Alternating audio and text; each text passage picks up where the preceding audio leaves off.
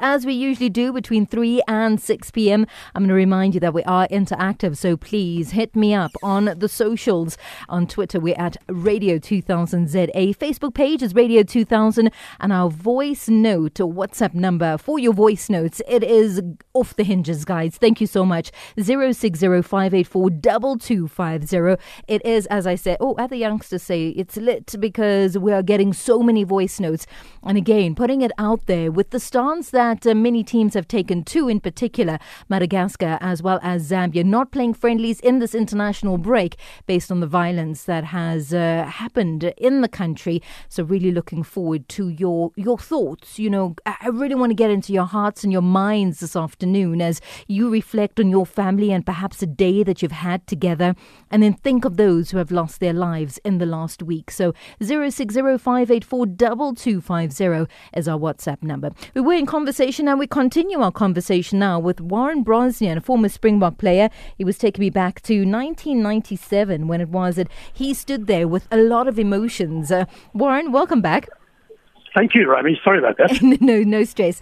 Please take me through the emotions that you talk of when you stand there and the anthems are going and it seems like you're under the most immense pressure, but you're doing what you've always wanted to do, and that's representing your country. Yeah, 100%. I mean, you wake up that morning. I mean, it's the whole. I think it's the whole process that you go through from the captains, from getting selected, captain's practice, being awarded your Springbok jersey. Mm-hmm. The night before, I slept there. I put the Springbok jersey under my pillow. Waking up in the morning, trying to treat it like just any other day, but it's not just any other day. It's the day that you're playing for your country for the first time. And then the bus trip through to the stadium, the silence on that bus. As you're traveling through, no one saying a word. You can. In those days, we had Walkmans. We didn't have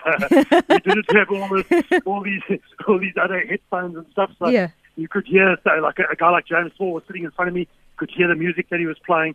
But that's all. And just then getting to the game, and it just like all just flows. And then next thing you're standing on the field, and of course, particularly Africa is playing, and you've got a tear running down your cheek, and you're singing the anthem to the best of your ability, and it's just an amazing experience, and it's worth all the sacrifice that you do to get there. And then the thing is to try to get there again and again as often as you can.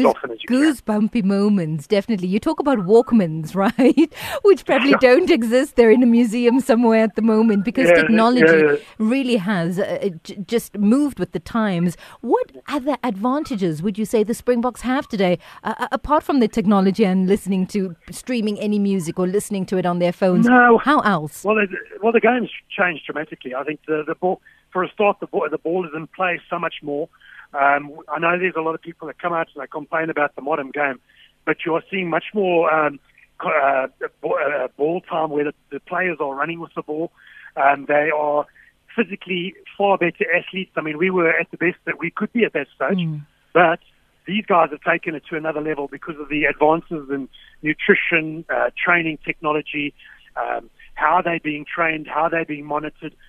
In those days, we probably, to be honest with you, we probably often were overtrained. We weren't rested correctly. It's all been scientifically worked out that they're eating the correct stuff.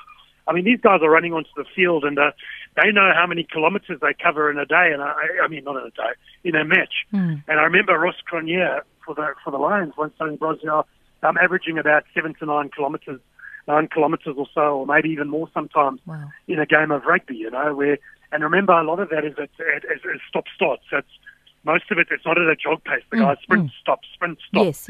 And they're covering that kind of distance. So, it's just the technology's moved, and I think the game's in a better space. I think it translates into the Rugby World Cup right now.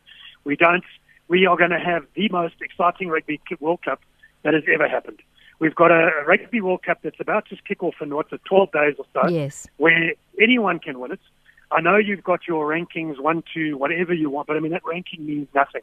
There's a side in 8th position, Argentina, that could probably go and beat a lot of the teams like England that they're going to come up against. And I think it's going to make, from a spectator point of view, it's going to make it exceptionally exciting because, there's England, there's Ireland, there's New Zealand, there's South Africa, there's France, there's Australia, there's so many, and I've missed a couple that could could go and win this World Cup. Yeah, definitely. What happens now? So you watch that from an analyst perspective, commentator perspective, and that is how you are now in rugby. But then you also coach and play for the 2010s. Yeah, that's just a bit of fun that we're having with the Shawny Tens, and I mean it's a great tournament that they're having. They've always had it in Harlequin in Pretoria. They're moving it now to Loftus Versfeld. Mm-hmm. And the Shawny Tens is going to take place there. The coach of the team, the main coach of the team I'm involved with is Bakkies Botha. So I think his name says enough. He'll be coaching the Oakland VIP Invitational team. And we've got a couple of really good players playing. Jonathan McQuarrie, Mac Messina, Joe Peterson, who played for the Sharks, and the Stormers, Nico Loose. Even the MMA fighter, old Soldier Boy, is going to be playing. Gary Boyce is going to be down there. It's great fun, and it takes place over the weekend of the 27th and the 28th. And if any of the listeners are out there, come down and come and give it a bit of a watch. It's played in great spirits. The guys have fun, and it's time to unwind. There's lots of entertainment. I know that Arno Jordan, the singer, is even going to try and put the boots on and run around. Wow. So, I'm giggling here because our very own Mac Messina is going to be there. So I am going to, just poke some fun and give him a call just to tease him a little bit. Mac is still in good condition. I mean, he's kept himself in shape, and him and Jonathan McQuarrie are probably two of the boys that are in the best shape. They are really have looked after themselves, and they're a fine example, of what you can do post-rugby. It's nice. You're mentioning these big names, and it's all good to come together and have the fun and the camaraderie and involve families. But you mentioned James Small, and then also last week, the breaking news of Chester Williams, who passes away at the age of 49. When you look and think of these great names, what immediately comes to mind in terms of contribution to rugby in South Africa? I'll tell you, it's absolutely devastating news, especially after the week we've had in South Africa. I know some of the stuff you're talking about in your program, and then forward to be capped off and finished off with Chester passing on Friday. I mean, he's an absolute icon. I looked up to him. I respected him immensely, and I was lucky enough to get to play in the same team as him at a stage at the very end of his career. He was a humble man. He was a family man. And he was a great South African, and he's going to be remembered for his legacy and the impact he had on not just rugby, I think on sport in general. And when you see the response on social media from people all around the world, not just South Africans, it just shows you the impact that Chester has had, and it's just so sad. I think it was a heart attack that he had on Friday, and that he's passed in this way. And I was speaking to a couple of guys who've been in contact with him the last couple of weeks, and they just said he was so excited about some of the developments and some of the stuff some of the projects he was getting involved in. So it's a very sad loss. Sad loss indeed, Warren, and we'll leave it on that sad note. But have all the fun on the 27th and the 28th. I'm sure we'll be touching base with you guys on that day, especially with Mac, just to hear how it's all going. But thank you for making time and chatting rugby with us here on the Touchline. No, Romy, it's an absolute pleasure, and thank you. You're more than welcome. Warren Brosnihan there, former Springbok player, chatting rugby. 2010s is coming. It's around the corner, 27th and the 28th out in Pretoria. So you can go ahead, Google the information. Go ahead, you rugby-loving fans. Mac Messina is going to be there as well, representing, well, I guess he's a legend in his own right. But this time, I hope he will be representing a Radio 2000, and we'll try and get a hold of him as well, just to hear from him. Is there any special training that he's doing? But according to Warren, he's in the best shape ever.